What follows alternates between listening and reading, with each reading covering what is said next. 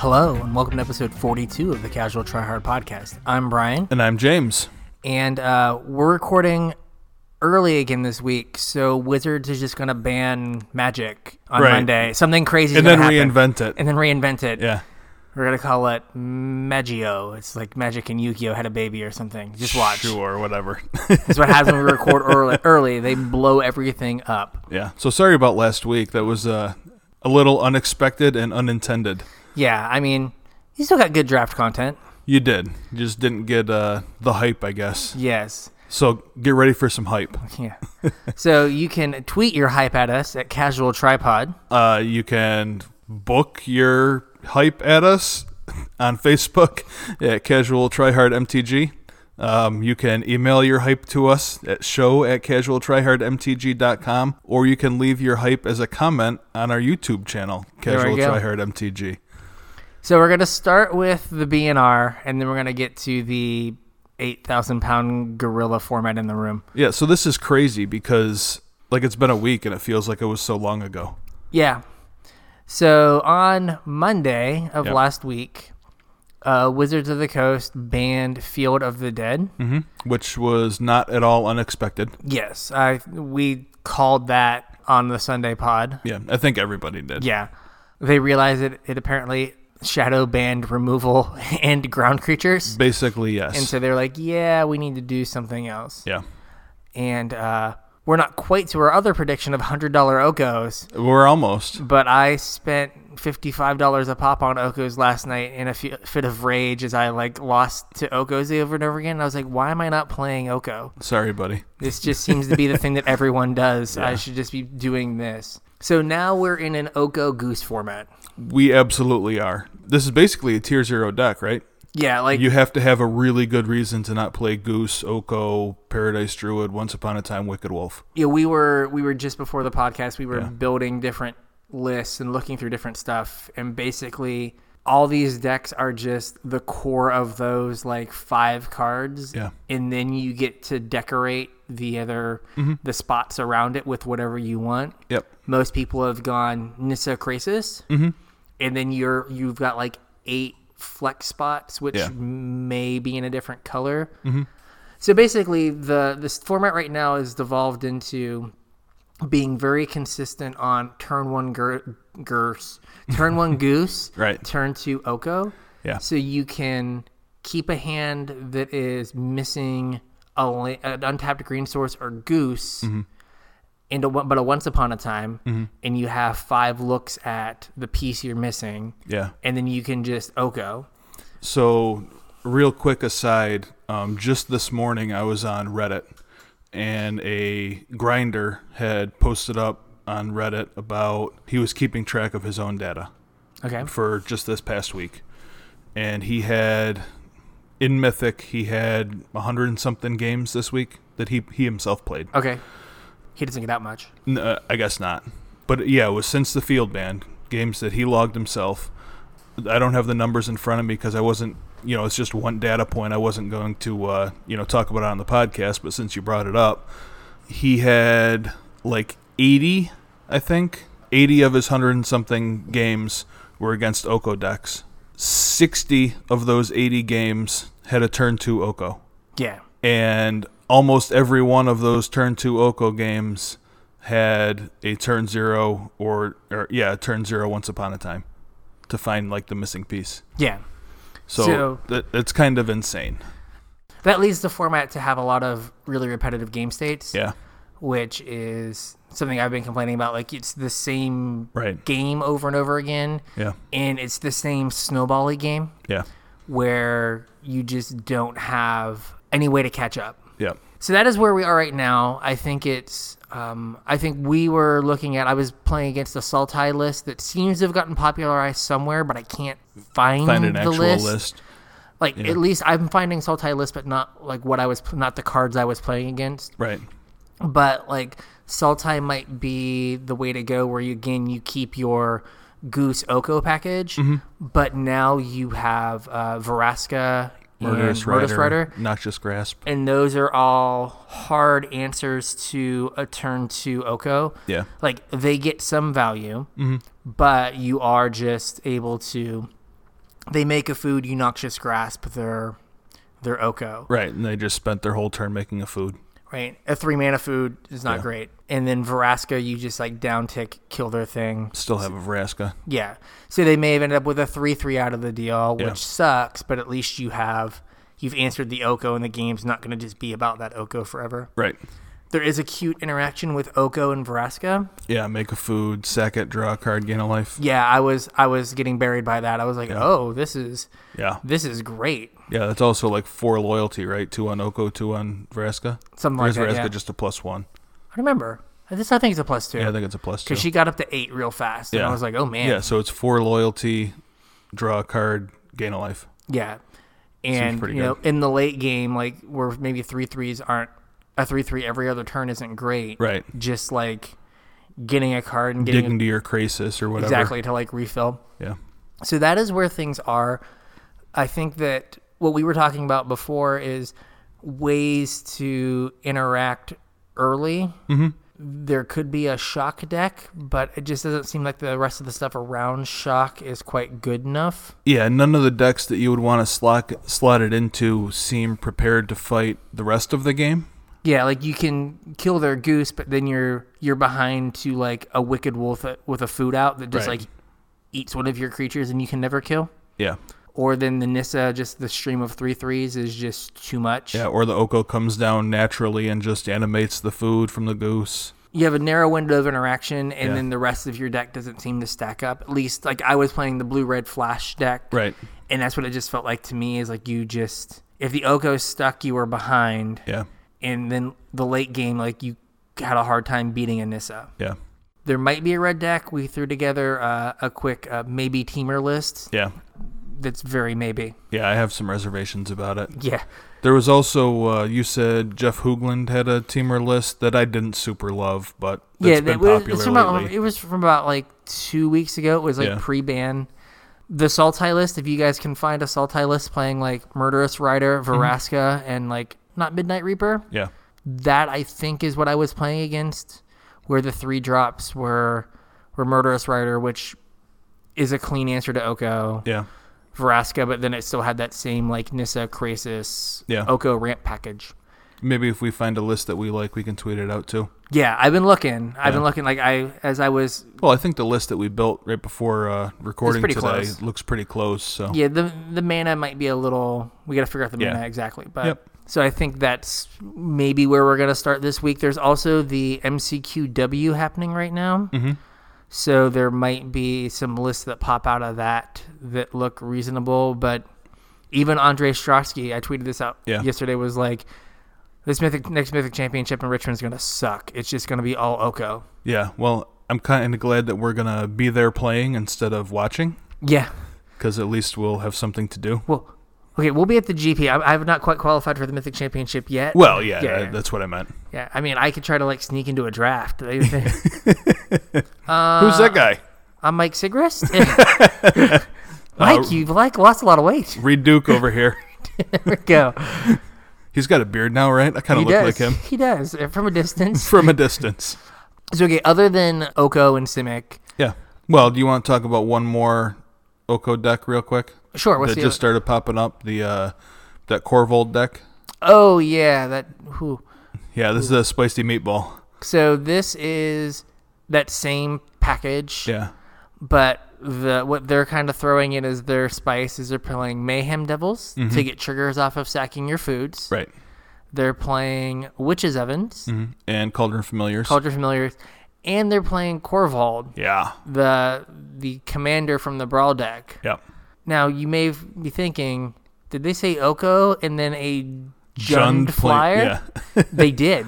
Yeah. This deck is asking its mana to do a lot. It's asking Gilded Goose and Paradise Druid to be great. Yeah, they are definitely doing the heavy lifting. They have the entire deck on their shoulders. Yeah. It seems, I think you said, like, this can't be the way you build it. Right. Yeah, it just looks like a mess of cards, yeah. It doesn't seem right. Like, there is, like, a theme there, but it just doesn't seem like it's put together correctly. Yeah. Just as a quick side note, one thing that was in the back of my head when we were working on that the Sultai list, and probably also might slot into this 4-color Corvold list or whatever, is I don't know that anybody's really tested Savvy Hunter. I think I've seen some of it in the standard. Like, Savvy Hunter probably wants to be played with Vivian in that version because the 3/3 body in Isn't a world big of enough. Well, yeah, it's just like a sea of 3/3s right now. So everything that's just a 3/3 has an issue because all of Nissa's lands are 3/3s, all of the elks are 3/3s, all of the combat is 3/3s. The Wicked Wolves are 3/3s. Yeah, unless you have a food. Yeah.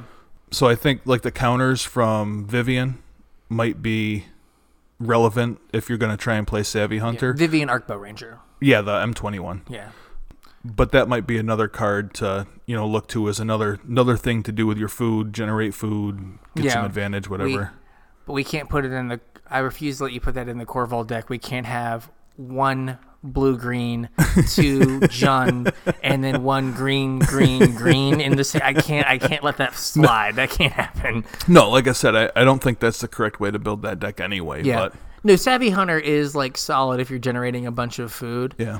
It's just... I think in a lot of the current food decks, there's enough ways to use the food that getting a card for it for 2 of them might not be enough. Yeah. So other things that have maybe shown up or might come back, Dance of the Manse. Yeah.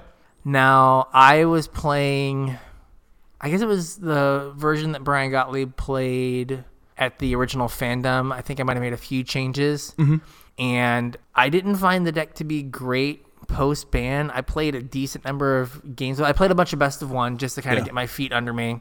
It just felt like you could beat the Simic decks, but there were just draws that like were just silly. Yeah. So we've talked a bunch on the show and, just to each other about how fast the arena format changes. Right after the banning, like Monday, Tuesday, I played against a whole bunch of Dance of the Manse. Yeah. I haven't seen any since then. I think that even though like maybe it's going to come back a little bit because Brian Gottlieb on their podcast and then in his Star City article put up a new list. It's like main decking Noxious Grasp, and I think is up 1 thought erasure from the old list. Okay. But I think that it might come back because he's pushing it a little bit right now. But it might have been a bunch of people did what I did and was like, well, this deck was good before you just had infinite 2/2s. Yeah, I think that was like the common consensus was that the deck was good and, after the field ban should be good again. I think a lot of people were thinking that. Yeah, and it just didn't feel Yeah. great. Because, like, you're playing this resource denial plan. Right. And then they rip a Krasis. Yeah. And all your work's undone. Yeah, you're just like, oh, okay. Or they have an Oko, and they can just keep making 3/3s that now if you don't have a Doom Foretold, they just make 3/3s forever. Right. So it just didn't feel like you could like choke them out on resources and then turn the corner fast enough. Isn't Doom Foretold non-token? So they can't sack the Yeah. So if they have another Right. thing to keep the Oko on the board. Yeah. Yeah. Yeah. So like you can have turns where they like Yeah. play a Nissa, get a 3/3, and then you slam your Doom Foretold and you get their Nissa. Right. But there's still a 3/3 left over. Right. Right. Same with like an Oko. Like they like animate a food, you get their Oko, but now there's still a 3/3. There's now a 3/3, and you're like, well, I hope I like can Mance for 8 to win this game. Yeah, and like the other half of that is by the time you're Doom Foretolding, like their Paradise Druids and Gilded Geese have already done their job. So if they're not elks already, like they're just fodder for Doom Foretold. Exactly. You end up with a situation where they like stick a Nissa and they're like sack a Goose, sack a Paradise Druid, and they have 9 power on the board. Yeah. And it's like, dead. well, I need to draw exactly like Kaya's Wrath. Yeah. And I'm still probably dead. Right. I played a bunch of that, didn't feel great. Mm-hmm. And then you played this next deck too a little bit, right? Yes. Played Fires of Invention. I've played both Jeskai versions. Mm-hmm. So I played the Cavalier version, and I've played the Planeswalker version. I played the Planeswalker version last night at F&M, and then I played it when I went home. And you said you liked the Planeswalker version a little more? The Cavalier version has an Oko problem. Yeah. Right? You can't just play... Like, if you can't win with your Cavaliers, the turn you play them, they just get elked, and they don't do a whole lot. Yeah. So you have to, like... try to set it up where they have, like, a clearish board and that your 2 Cavaliers are going to win you the game. Mm-hmm. And that doesn't always happen. Right. So, yeah, you get to brainstorm off your 1 Cavalier and then discard the trash and draw cards with the other Cavalier. But it doesn't always end up working out that it does enough. Yeah. So I felt like you would get to these points where you were like, Cavalier, I guess I have to attack your Oko and then try to win next turn. Yeah. And it just felt like you were not able to like turn the corner. The Planeswalker deck, you get to... I was playing one that had 2 Kenriths in the main. Mm-hmm.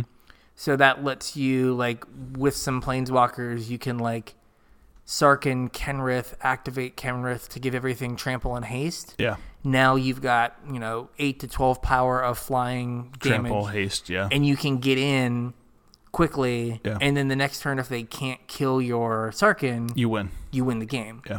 That felt a little bit better, and you had a little bit more counterplay with, like, being able to, like, Teferi, bounce a food, which feels weird, but you're like, bounce your food. Right.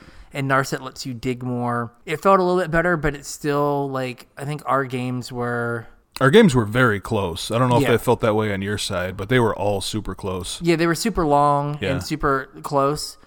So, like, there's something there, but then I got beat by 9 sideboard cards out of my white-black Knights opponent, and I'm traumatized. Then I played a bunch more with it last night, and the Sultai deck just felt so much worse Yeah. to play against than just the pure Simic deck, because they had Murderous Rider and Vraska, and it was like, Yeah. cool Planeswalker, bro, kill it. Yeah. Well, I think like we had talked about a Sultai version of this deck a couple times now. Yeah. We talked about it a couple weeks ago, and then I'm pretty sure we also talked about it earlier this week. Yeah. Because I went into my arena to start working on the deck today. And there was already one there. There was already one there. So I'm pretty sure we had talked about it earlier in the week. Yeah, I think that since Questing Beast doesn't have to be like a 4 of to get through zombies, Right. that it frees up more slots to be able to do more stuff. Yeah, you got a little bit of wiggle room. And since you don't have to have Deputy of Detention to answer zombies, you don't have to be white. So like the Bant decks were Bant because they went a Deputy for zombies. Right. Right, now you can be black to have hard answers to Planeswalkers. Right. And so that kind of frees things up. Again, another sign of perhaps a broken format is when you have your deck is 24 spells that you already know, Yeah. and you can change 8 to 10 spells to fix whatever ails you. Yeah. It's like, oh, what's good now? Oh, okay, well, I guess I'll play black and have my answers. Oh, I guess I'll play white and have my answers. Oh, I guess I can play red and have my answers. It's just like, oh, I'm blue-green, and then whatever, 8 cards answer, whatever everyone else is doing, Yeah. I'll play that. Yep. So that's just a weird spot. Welcome to my mid-range world, buddy. Nice Yeah. to have you here. This is Jund. it might be Jund, but you're not supposed to just have Yeah, no, I know what you're saying. it's not just supposed to be like, well, I have these cards, and I'm never going to unsleeve these ever until they ban them. Yeah. And then going on from there. Also, we have down here Sorcerer's Spyglass, and there were a few times that I wished I had a Spyglass in my sideboard, so I just copied wish for? Yeah, Yeah. I had the Fires of Dimensionalist I played had Fae of Wishes. Yeah. And there were a number of times I wish I could have gone and got a Spyglass. Yeah, I don't remember if this was something that I just thought of or I had heard it somewhere, but when I was doing the notes for this, I actually did the notes for this episode on Monday. I was going to try and do an emergency episode, but wasn't feeling so hot Monday night, so I didn't. So I don't remember if I had heard, somebody talking about Sorcerer's Spyglass, or if I thought that was a card that might start seeing more play, but it hits everything that you want it to. It's come up on Arena Deck. It came up on Arena Deck list. Okay. Early last week, I think. Yeah. I think the problem is that you know what the first name has to be. You have to name Oko, Yeah. And which you might just always want to name Oko. the other problem is that, if you're trying to play this in an Oko deck, it turns off half your deck also. Yeah. So you can't play it, but you have to, if you're playing against an Oko deck, Yeah. you can't name their Nissa. Well, right. Otherwise, it just turns into an a elk. 3/3. Yeah. Right? So, they already have, the answer for it. You need to draw 2. Right. Right? You need to draw the 1 for the Oko, and you need to draw 1 for their Nissa. Right. And so it is a little awkward in that regard. Mm-hmm. Now, the thing that you guys might be here for Maybe. is, so we just talked more about Standard in the last 20 minutes than anybody has for an entire week combined. Yeah, Standard has disappeared. Yeah. This is a Pioneer world. It sure is. So, Pioneer, strangely, also an Oko world. Yeah. Very shortly after the BNR announcement, like within an hour or so, it might have even been less than that, Wizards announced that they are giving us a brand new format, just in case anybody doesn't know. It's called Pioneer. It's going to be just like Modern. It's non-rotating, except that instead of going all the way back to 8th edition, it only goes back to Return to Ravnica. Yeah. So it's the RTR block, M14, Theros, M15, up till now. With 5 banned cards. Yep, they're starting the banned list with 5 cards. They are the 5 fetch lands. Now, that may or may not seem like a big deal to you, but once you start brewing in this format, you realize that that is a huge deal. Not just for having good mana bases, but there's a whole lot of cards that rely on having just bulk stuff in the graveyard that are way too good and have been banned in every format. So basically the blue delve spells. Yeah. Dig Through Time, Treasure Cruise. Yep. Probably also Gurmag Angler. Gurmag Angler, Tasigur. I actually had Tasigur in the sideboard of my Pioneer deck last night. Yeah. But yeah, so it may help keep the cost of the format down because I had a bunch of Khans fetch lands that I traded to get Mox Diamonds, and I was getting $10 to $18 a piece in store credit for them. And now if there's another format that these are the only fetch lands, they probably all become like $45. Yeah, like the Zendikar ones. Yeah, they just get like you have $100 Wooded Foothills, right? Which is like prices people out of the format. Yeah, it's also kind of crazy to think that a cycle of cards from a set 4 years ago is $100 a piece now. 5 years ago. Was it 5 years ago? No, it was 4 years ago. No, we just had our 5th wedding anniversary, and I started playing right after we got married. Yeah, already then. Yeah, so about 5 years ago. So they're trying to, on one hand, kind of cap what you can play, right? I think they don't want it to be a bunch of, 3-color good stuff piles, which, that's not working out for them. Right. But they also, I think, it's going to help control some of the costs initially. It also makes it a very different format. It does. Just the things you can do are different because you don't have fetch shock mana bases. Your mana bases are fast land shock mana bases. If the fast lands still are only a couple bucks, get them now. Now. Like right now. Yeah, we hit pause. Order them. In our finance episode, I think I said buy every $2 fast lane you can buy, and I saw some of them now, they're $6. Yeah. And they're not going to get any cheaper. Right. Before we get into actual cards, let's do one more thing about the format in general. Okay. This format isn't going anywhere. No, they're super committed to it. I think 5 of the next 13 GPs. Yep. And the Players Tour and something else, high end. Yeah. Are all confirmed for Pioneer. Yes. So, if you're having thoughts about buying into the format and want some financial advice, my financial advice would be to do it now. Anything you think you may want to play in the future, pick it up. Because most of the stuff is still really cheap, with the exception of Jace's, I guess. They're $50. Whew. Yeah. And Okos. But just about everything else is still pretty cheap comparatively. If you're looking at, modern card prices. Yeah, I was buying foil pieces for decks and paying $6 to $10. Right. Where if the decks are actually good, they're $40 cards. Right.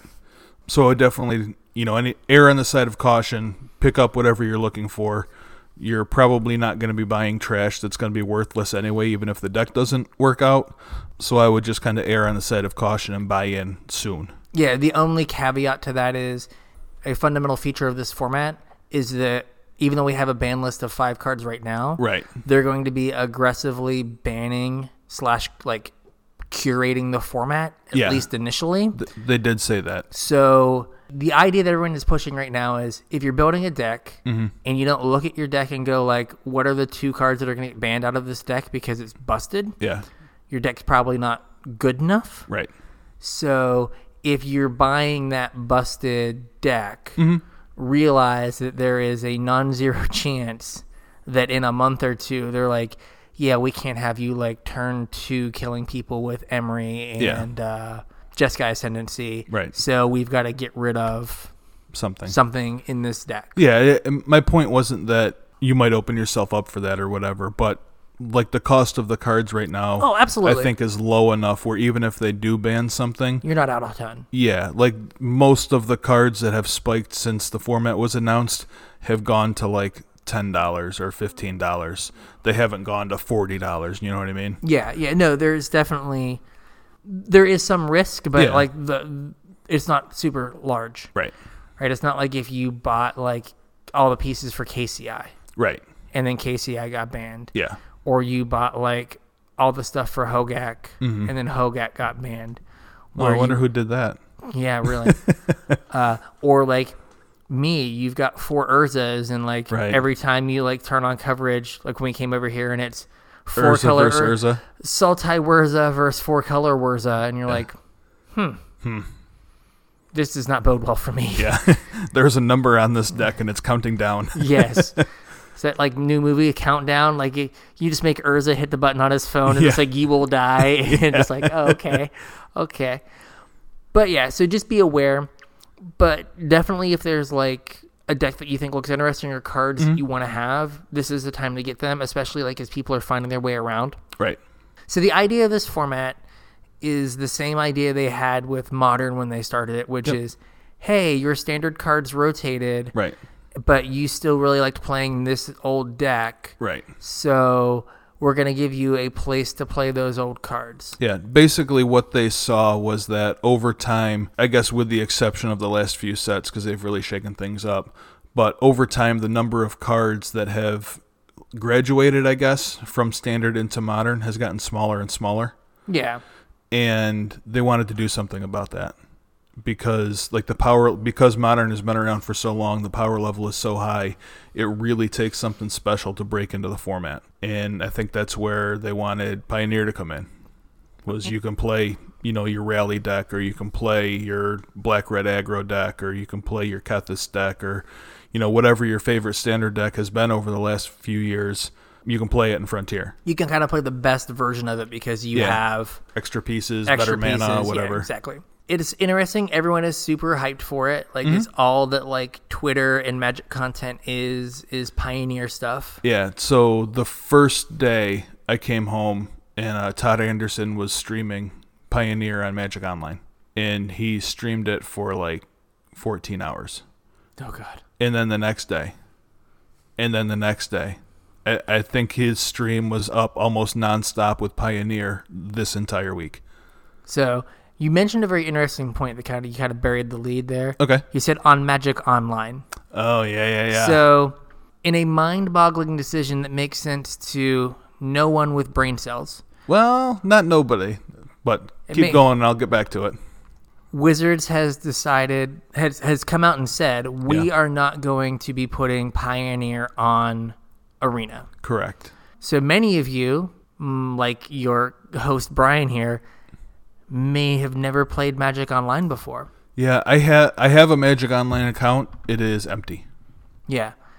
And so it puts a barrier to entry into people being able to play this format digitally. Yeah. Like at your house. Right. And it's frustrating because like we had Historic, which don't forget, we announced Historic a month ago.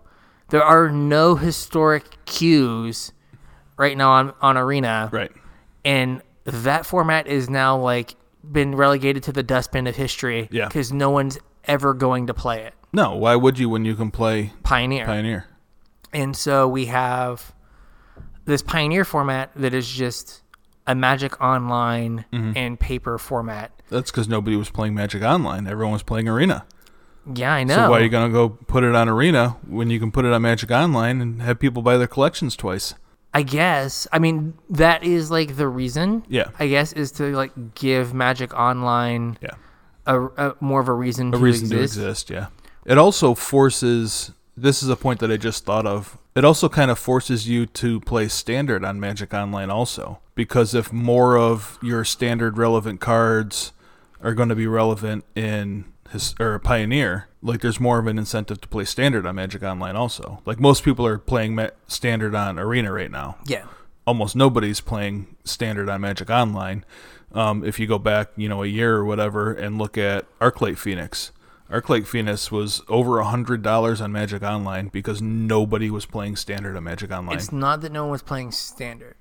It's the drafts. Well, yeah. So the drafting on Magic Online is how cards get into the economy to then be bought and sold. Mm.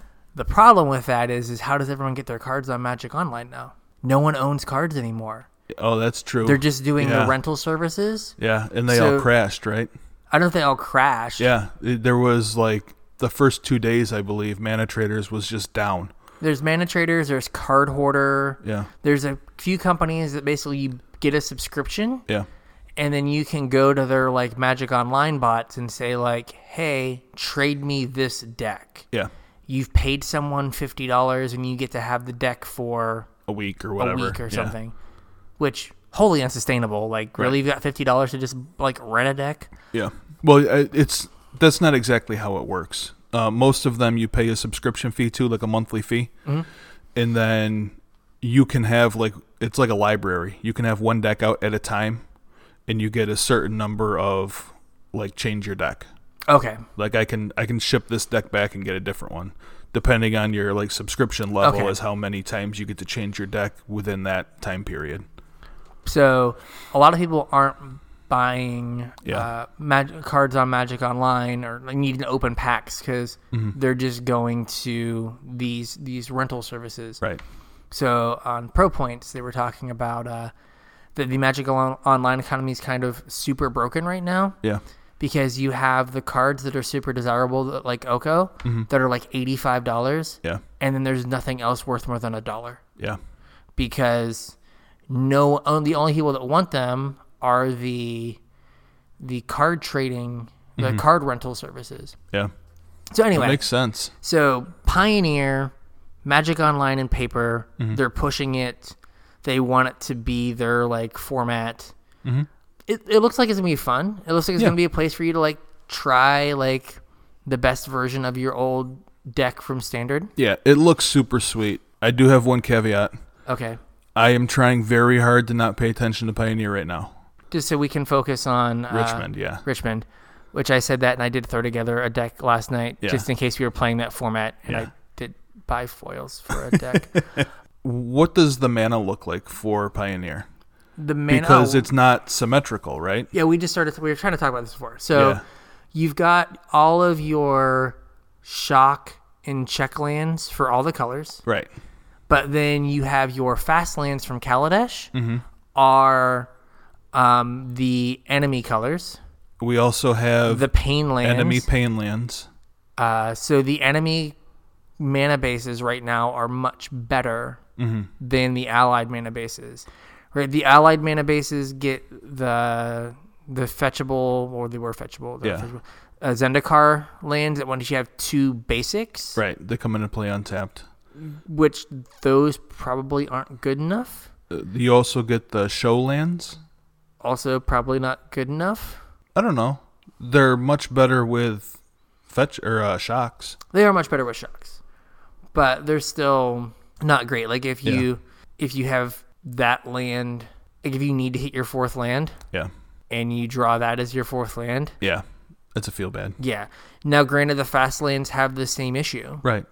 But they're better on the first 3 turns of the game. So if you have a lower curve deck, the fast lands are just better. Yeah.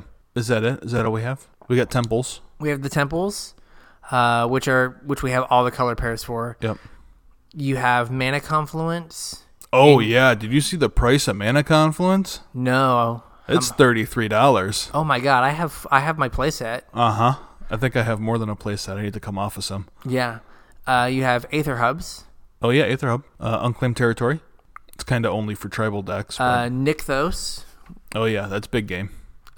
So you've got, I think those are all the lands that matter. Okay.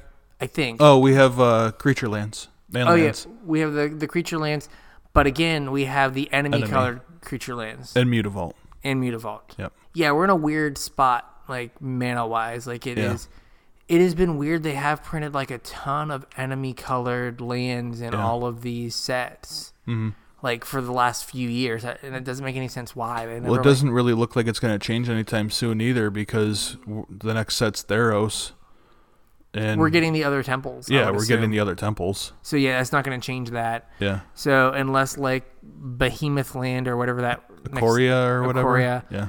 Right, like you could see them putting the Fastlands in there. Mm-hmm. The Allied Fastlands. The Allied Fastlands. I mean, they really need a reprint anyway. The Painlands are awkward because their names are like kind of specific places, like Adakar Waste. Right.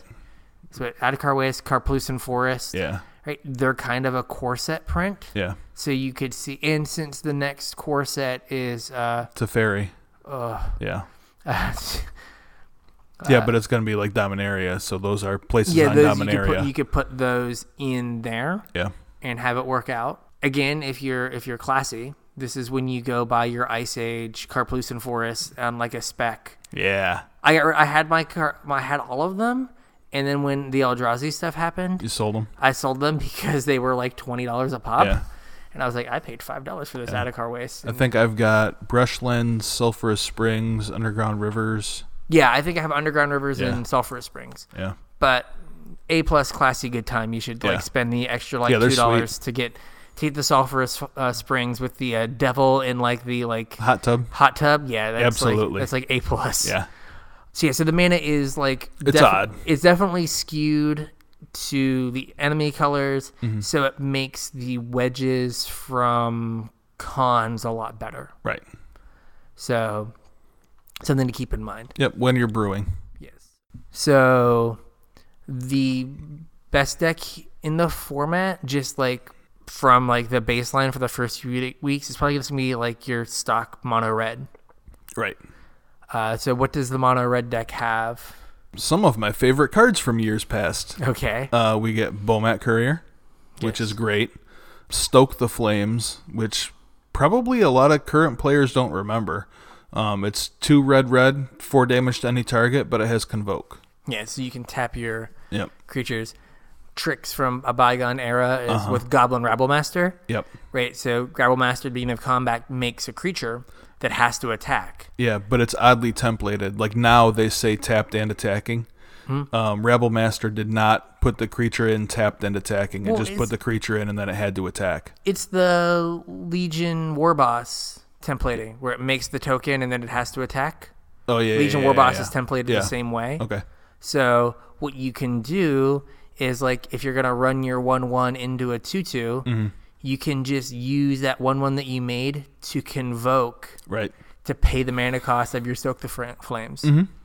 You can also use the Summoning Sick Rabblemaster to pay for Stoke the Flames. Yes. Yep. You have Monastery Swiftspear, so you have like... Yep. You have 3 really strong red 1-drops. You have Bomat Courier, Swiftspear, Soulscar Mage. I guess 4, because Fervent Champion's probably pretty close in this format. Yeah. You also get Baby Zergo. Oh, yeah, the 2-mana 2/2 with dash for 1 in the red. Yep. So you have a lot of really good 1-drops. Well, it's a 1... It dashes for 1 red. I thought it dashed for 1 Or is red. it just 1 red? I think it's just a 1-drop. Yeah, I think it's a 1-drop 1-drop. 2/2. But I thought does it dash for 1? Or is it dash for 1? I don't know. Anyway. Yeah. Zergo. So you have a bunch of good 1-drops. Yeah. And then you have Eidolon of the Great Revel. Mm-hmm. From Theros. The red 2/2 that deals 2 damage to anyone who casts a spell CMC 3 or less. Yep. If you want to go like super deep, right, you have Earthshaker Kenra as another 2-drop. Oh, yeah, I forgot about Kenra. So, right, you can go like... That card was sweet. Crazy 1-drop into punishing 2-drop or, hasty 2-drop into Rabblemaster or Chain Whirler. Mm-hmm. And then you get Shock, Lightning Strike, Light Up the Stage, Skewer the Critics. You also get Hazoret if you want to go a little bit more mid-range. You get Chandra Torch of Defiance. Mm-hmm. And we also get the land that was banned. Ramunap Ruins. Ramunap Ruins, yep. You have like this whole package of really strong red cards. Very strong.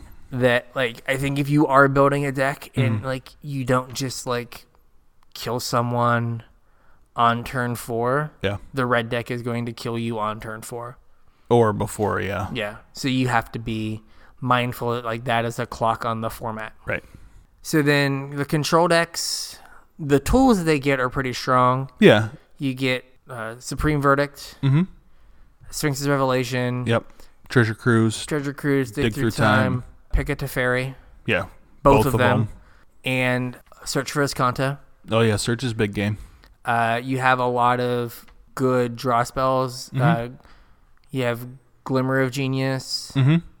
You have Hieroglyphic Illuminations. And then what's our current one? What is the current one? You get Drawn from Dreams. That's not an instant, though. No. The 3 and a blue with a Jumpstart. Oh, I can't think of what it's called. Not Radical Idea. That's 1 in the blue. You guys know what it is. Yeah. Wow. Brain fart. Yeah. Anyway, you have a lot of like ways to draw cards. Yeah. Your removal is a little weak, which is kind of the problem. You have Seal Away, which requires the creature to be tapped. Yep. You have Deccan Stone, which gives, I forgot about that card. 1 in the white sorcery, exile a creature, and all creatures with the same name your opponent controls. They get if it's non-token, they get a clue for each one. For each one. But that's your best white removal, so that's not great.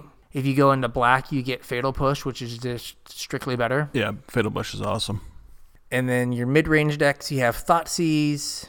Grim Flare. Kind of has already spiked. It's up to like $20. Oh, wow. Well, that's sadly where I bought them for when they were in standard. Yeah.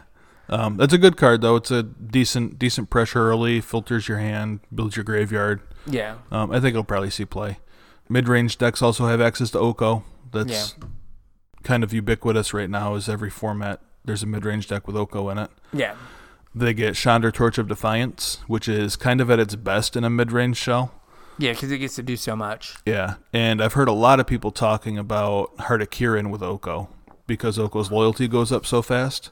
Yeah. Like, it's really no big deal to burn it on a heart. And it's super easy. Like, it's a good way to protect an Oko as well. Yeah. It's also like a reasonable curve. Like, if you don't get your turn 2 Oko, you turn 1, Thoughtseize, turn 2 Heart, turn 3 Oko, swing 4, still have Heart up to protect Oko. Make a food, Yeah. Have your Oko at 5, plus have a blocker, and your Oko can just kill their Heart. Right. Make it a 3/3.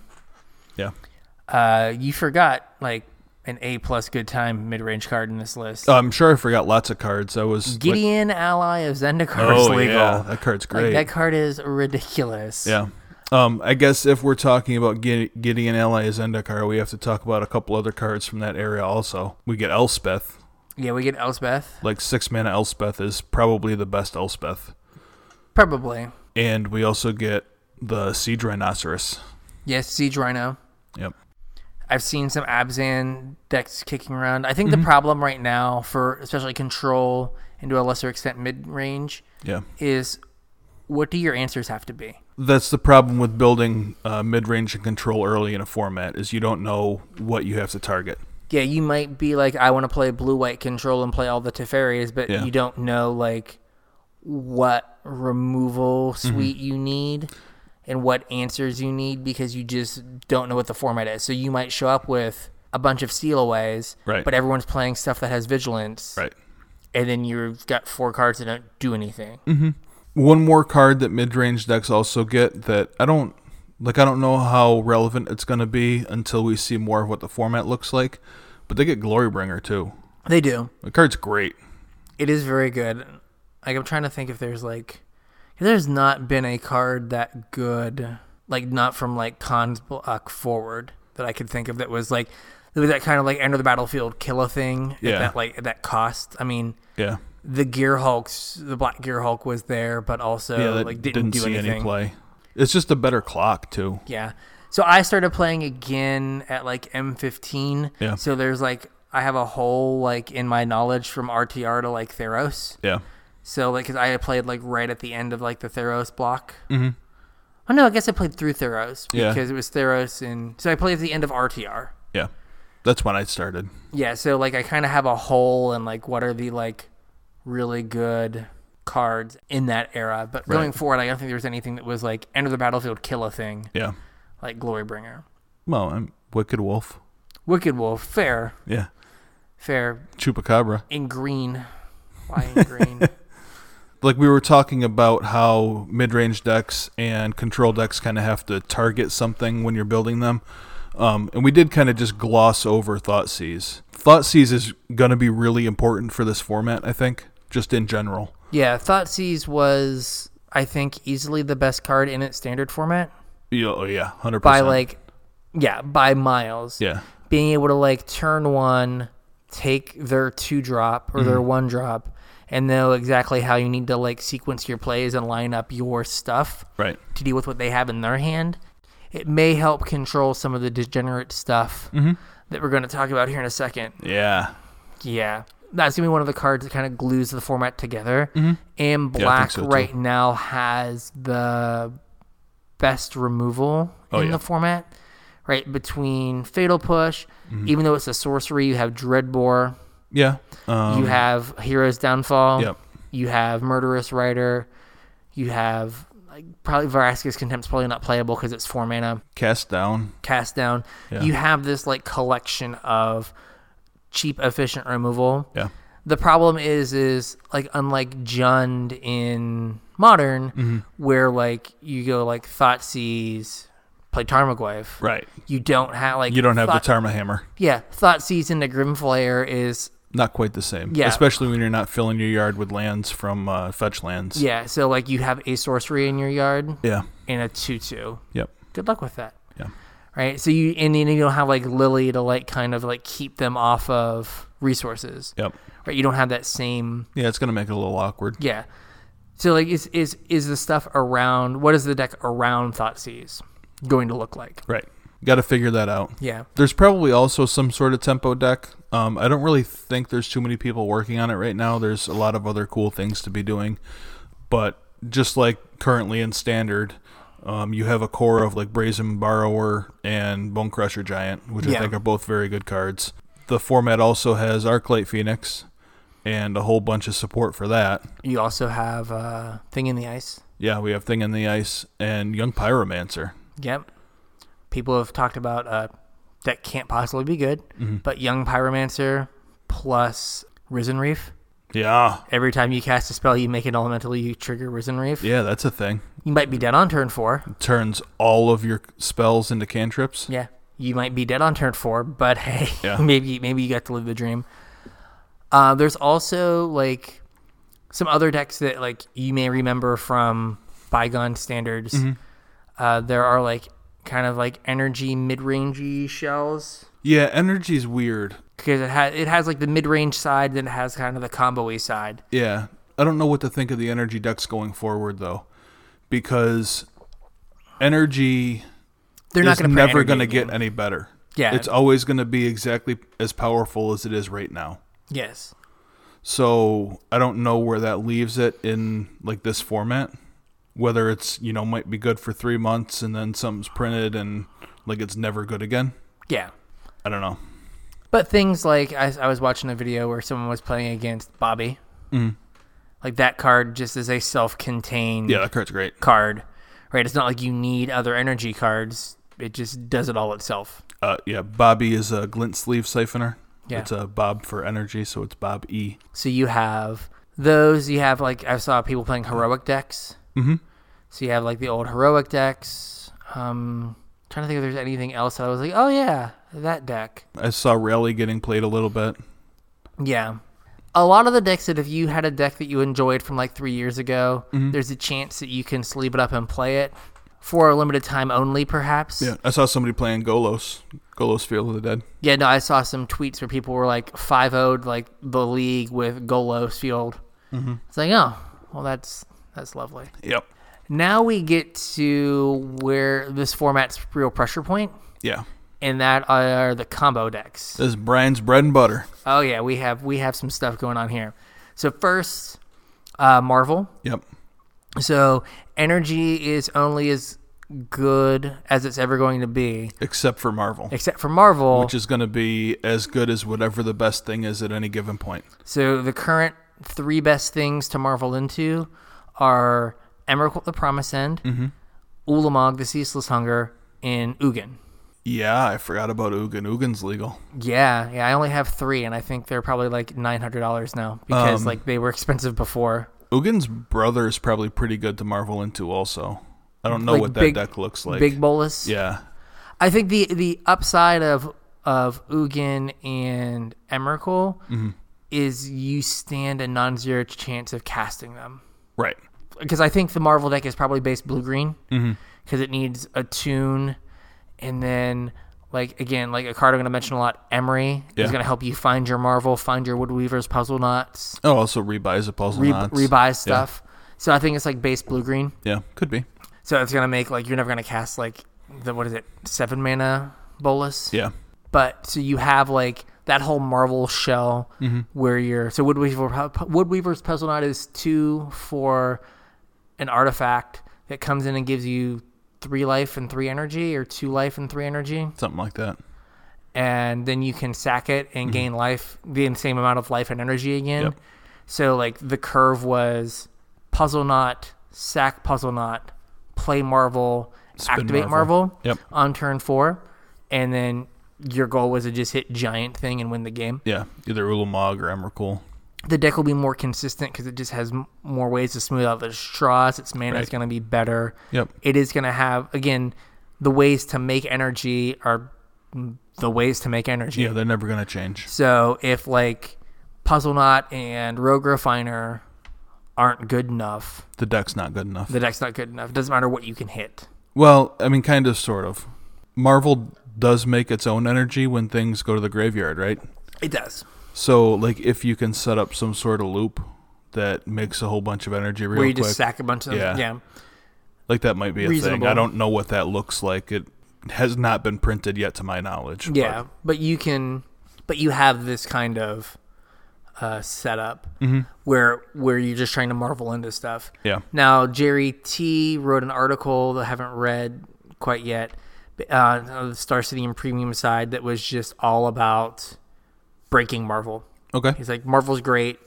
Here are like 6 lists for it. And he was more on the play a mid-range deck that just happens to marvel sometimes for value. Yeah. So not marveling into giant thing, just Sounds marvel, fantastic. just marvel as a repeatable collected company, basically. So You know what the best part about playing Marvel is? you get to do it again. You get to use the James Karsten energy token. Oh yeah, I do remember this card. Okay, Yeah. that Glint Sleeve Siphoner list just had like value Yeah. marvels in it. Glint Sleeve is probably the best Bobby legal, right? Or the best Bob legal. Yes. So like The card was great. Yeah. So but you have like Glint Sleeve Siphoner, Rogue Refiner, Yeah. and then Marvel. So like you could curve oh, into man, if you're Simic, right. or if you're Sultai, I mean, Yeah, but you can like thought see someone, Bob Oko, Oko or Bob Rogue Refiner. Rogue Refiner. Yeah. And now you're set up that if you like if you have your Marvel, Yeah. you have the energy for it. Right. And you've drawn 2 extra cards Yeah. at that point. And you just see what happens. Man. So that's one thing. Yep. Something that people I think are doing wrong, but that's all right, is Godfarrow's Gift. Okay. Is the next kind of combo-y card. Yeah, it's a very similar deck to Marvel in terms of play patterns, what the deck is trying to do. Yeah. So if you don't remember, Godfarrow's Gift is a 7 mana enchantment that says at the beginning... Artifact, sorry. At the beginning of your attack step, you can exile a creature from your graveyard and put it onto the battlefield. Oh, sorry, you exile a creature and make a token copy of it that is a 4/4. Right. And it gets haste. Yep. Until the end of turn, you can attack. Yeah, and there's another artifact that lets you... Gate to the Afterlife. Yeah, if And you have a certain number of creatures in your graveyard, you can tutor it up. 7. So I think it's 3 mana to play the gate, 1 mana or 2 tap, sack it if you have 7 I think it's the other way around. Is I think it it's 2 then 3? 2 mana then 3. Maybe. And so that card, whenever a creature dies, you get to loot and you gain a life. So it keeps you alive. It lets you put creatures in your graveyard to fuel it. And then you go get Godfarrow's Gift. So there are a few things to do with this. So there's a few different builds. So there's that build where you're on maybe 2 God-Pharaoh's Gifts and 4 Gate to the Afterlives. Okay. Then there are the lists that are maybe more of a mid-range game, but you're playing Refurbish, so 3 and a white, return target artifact from your graveyard to the battlefield. Yeah, so those decks are usually looking to self-mill and then refurbish one out of the graveyard. Yeah. With hopefully something big. While the blue-green deck, the blue-red version is trying to do a combination of self-mill plus like looting and rummaging to get to the same point, but you're not trying to refurbish it. Right. You're trying to just use Gate to the Afterlife. Mm-hmm. So the question is okay, first, what do you get back? Right. The thing that was best to get back when it was in Standard was Angel Invention. Mm-hmm. So it's a 5 mana to 3 white for a 2/1. That when it came into play, it fabricated 2. So it either put 2 +1/+1 counters on itself, or it made 2 1/1s, and it also had flying and lifelink. So and it was a lord. It gave everything +1/+1. Yeah. So you would play Angel Invention. You could, if you needed the life, you made it a 4/4. You put the 2 counters on it. You hit them for 6, and you have a 6 mana flying vigilance lifelinker. Yeah, 12-point life swing's pretty good. And if you still needed life, but you wanted some blockers, you could make it a 4/4, make 2 2/2s, and attack that way. Right. So that's one thing to do. But then you have to ask yourself, is a 6 mana flying vigilance lifelink good enough? I don't know. Is it? I don't know. Or you can just not give your opponent another turn. Yeah. Which I'm not giving my opponent another turn. So there are currently 3 cards in this format that say, after this creature attacks for the first time this turn, untap it, take another attack step, or something to that ilk. So there is Combat Celebrant. Mm-hmm. Which is the one that saw some play like when this deck was Standard legal. Yeah, it's a 4/1 that if you exert it, you take another attack step. Mm-hmm. So if you have 2 of them, it exerts and it says untap all your creatures, take another attack step. So if you have 2, you just take infinite attack steps. If they can't kill a 4/4, they lose the game on the spot. Yeah, and you get 2 because you get another untap. So you get another trigger for God-Pharaoh's Gift. Yeah, so you do it the first time, you exert it, you get the other one. The first one's tapped from being exerted. You attack, it untaps the original one, and you loop it. Mm-hmm. And there's also Aurelia, not the current Aurelia, the one from Gatecrash. Okay. Like War Leader or something. It's 3 white, red for a 3/4 flying vigilance that says if it's the first time Aurelia has attacked this turn, untap all your other creatures and have an additional attack step. Mm-hmm. So Aurelia plus a Combat Celebrant does the same thing. Does pretty much the same thing. Yep. And then there's the Lightning something. It's the energy one. It's a 2/2 double strike. Yeah, that one's bad. That if you have 8 energy, you get to do another attack step, making a 4/4 double striker A+. So you can. Does it make its own energy? When it enters, or maybe when it attacks, it makes 2. But you can basically set up situations where you can just never, like if you get your God-Pharaoh's Gift on turn 4, you just never give them a turn back. Yeah. And you just attack for like 40. Yep. So that's going to be the approach you're going to take to that deck? Yes. Yeah, it seems reasonable. The other thing that you can get back that you couldn't get back previously is Zapolta.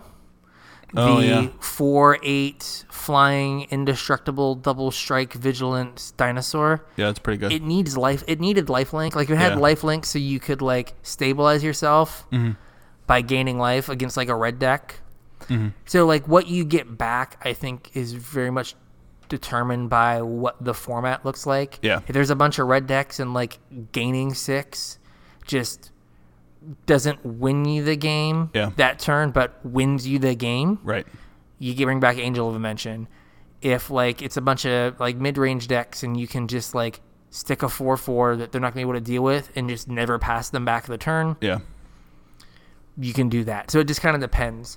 So there's that, and then there's like the refurbished list, like I said, that are looking to play like an actual game of Magic, and then refurbish back their God-Pharaoh's Gift for value. Mm-hmm. There was also like the refurbished lists also were in the original standard that this was in, and they were doing the Combat Celebrate thing as well. Right.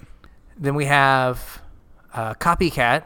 Yeah, I would guess that this is one of the early looks to get banned out of the format. Yeah, I don't think this is a deck that they want to have hanging around. Maybe I should get rid of my Saheeli. They probably just banned Felidar Guardian again, right? Probably. But yeah, this deck was around. It was a Kaladesh blocked deck. Like both halves of the combo were in Kaladesh.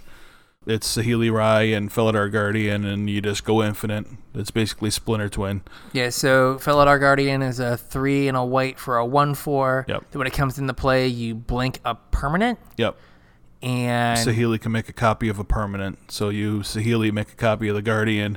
Guardian blinks Saheeli. Saheeli makes a copy of the Guardian. Guardian blinks Saheeli. yeah, and you make infinite cats. Yep.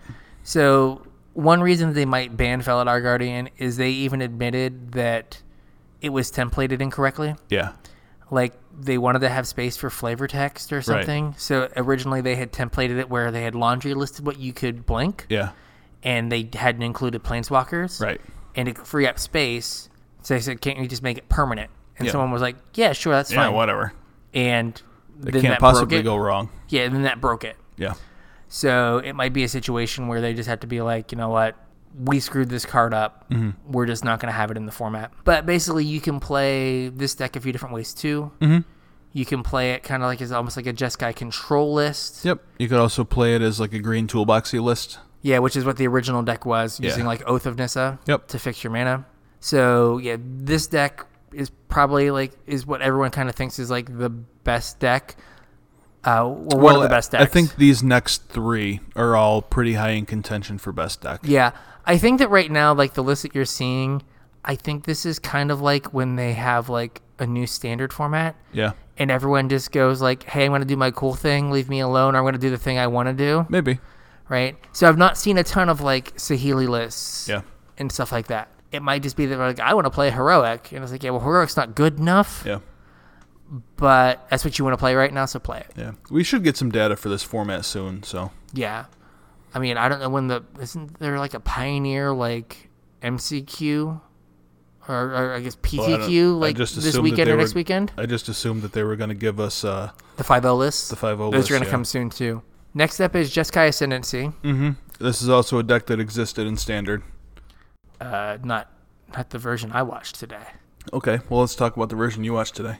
So, this is it's a Pleasant Kenobi list, but it's legit good. Okay. Okay, I have to put that caveat out there. No Cat Jesus? No Cat Jesus. He's not legal here. Ascendancy, so it's blue, white, red for an enchantment. Whenever you cast a non-creature spell, you untap your creatures, and they get +1/+1, plus you get to draw a card and discard a card. Right. Like the first part wasn't enough. Yeah. This deck was playing Sylvan Awakening. Okay, I have not seen this list. Oh. 2 and a green, turn all your lands into 2/2s. Oh, that's gross. If you have 1 mana up after you cast your Sylvan Awakening, you just get to make 4 mana every time you cast a spell. Yeah. And all your lands become bigger. Wow. And it's playing Retraction Helix. Yeah, that was in the original list. So Retraction Helix is blue. Target creature gets tap. Return target permanent, non-land permanent to its owner's hand. So you can like tap all your lands, play Ascendancy, have like a Sylvan Caryatid or something up, play a 1-mana spell, untap all your lands. Yeah. Then play like Retraction Helix. Well, tap all your lands, play Retraction Helix. And then just every time you cast a spell, you bounce one of their creatures or permanents, untap all your lands. Make your guy bigger. And they get huge. Yeah. Dig you for something else to do. Yeah, it was playing Dig Through Time and Treasure Cruise. Okay. Because you put enough cards in your graveyard through looting. Yeah. That you just get to... Makes sense. Yeah, do the thing.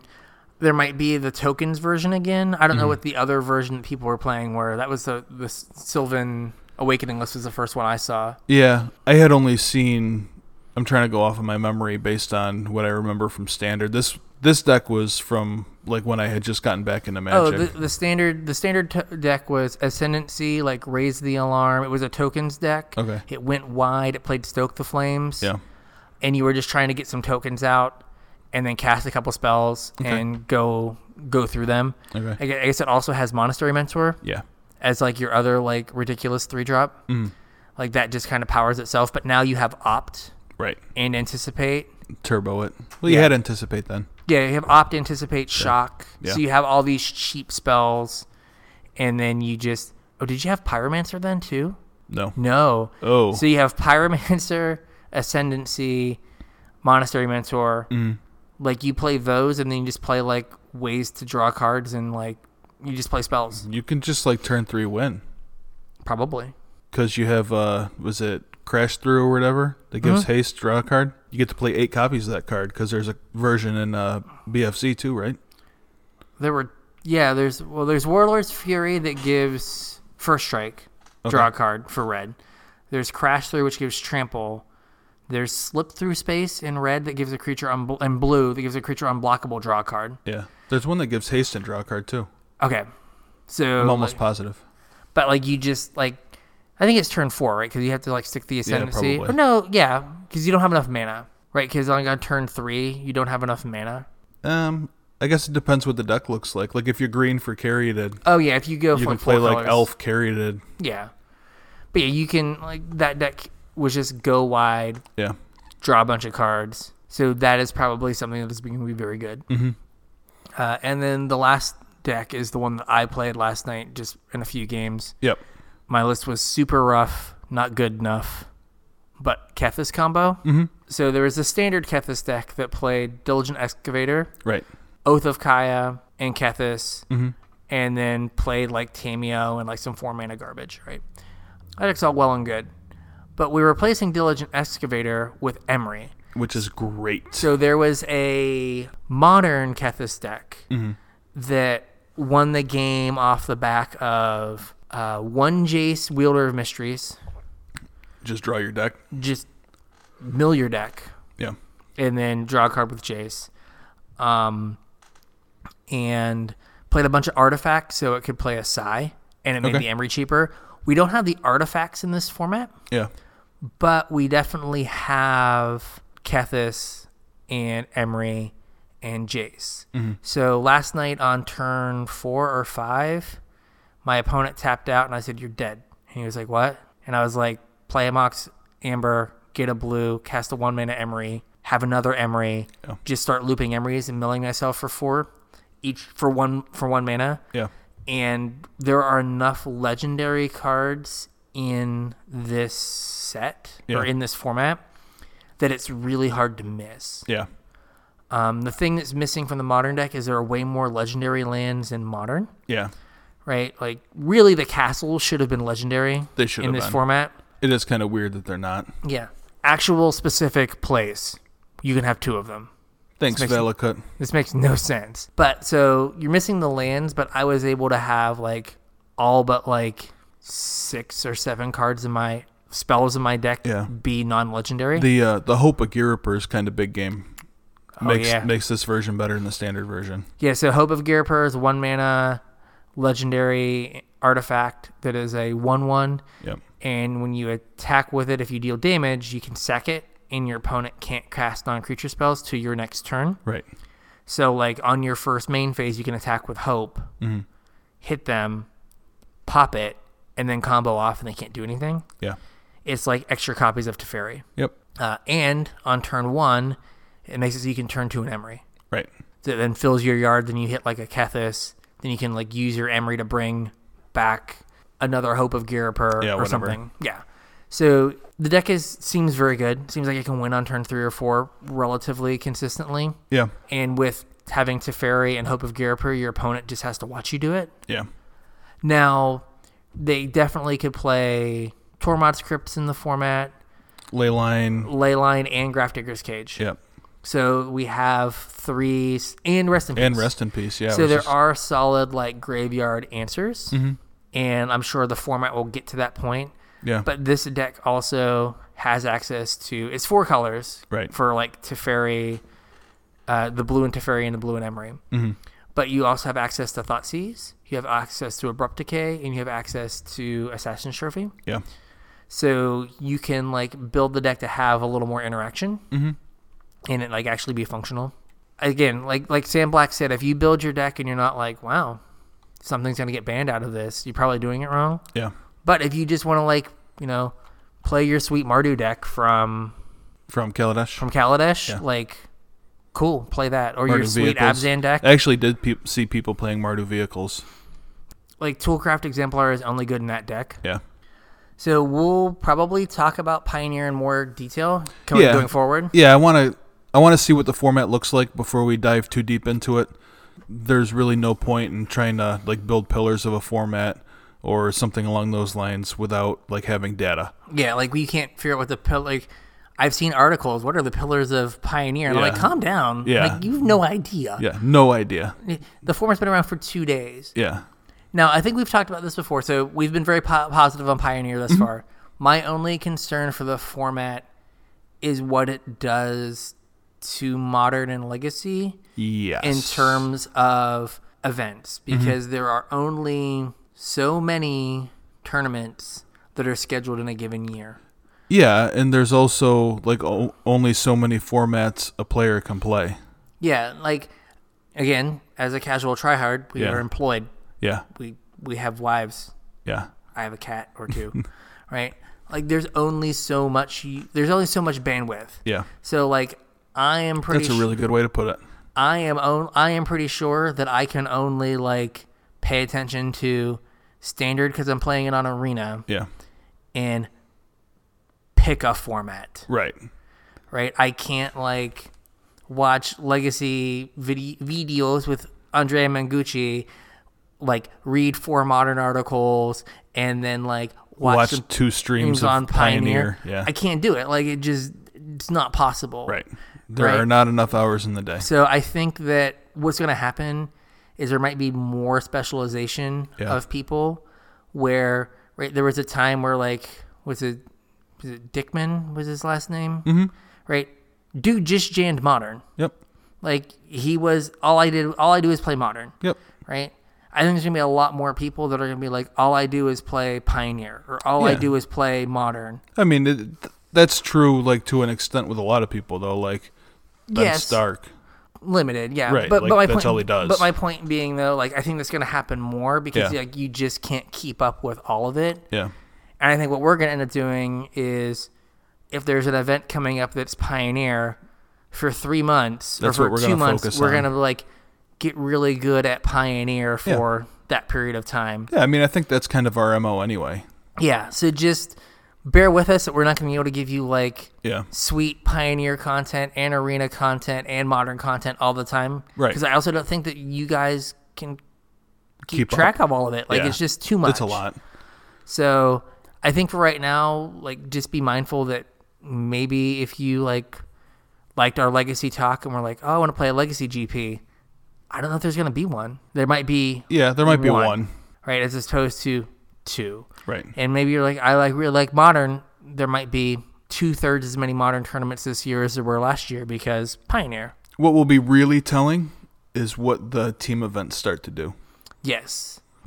Whether you start seeing Standard Pioneer Modern or whether you see Standard Pioneer Legacy.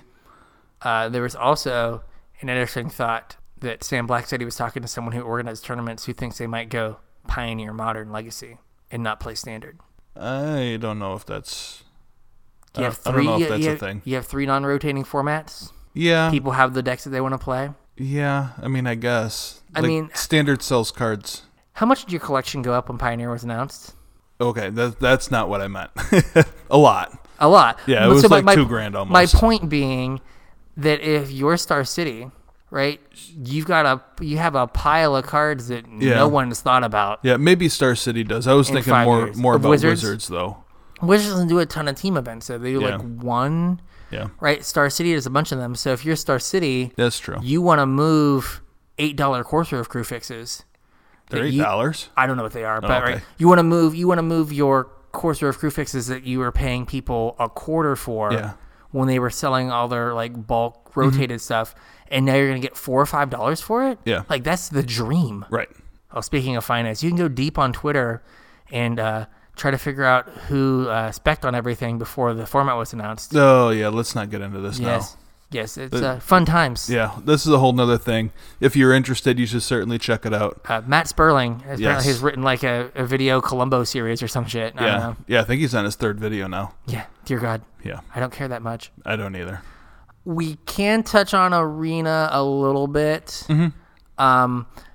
We have like a sneak peek of what the data is going to be. So what ended up happening was I didn't update the chart after the ban because the ban didn't go into effect on Arena until Thursday. Yeah. Thanks, Wizards.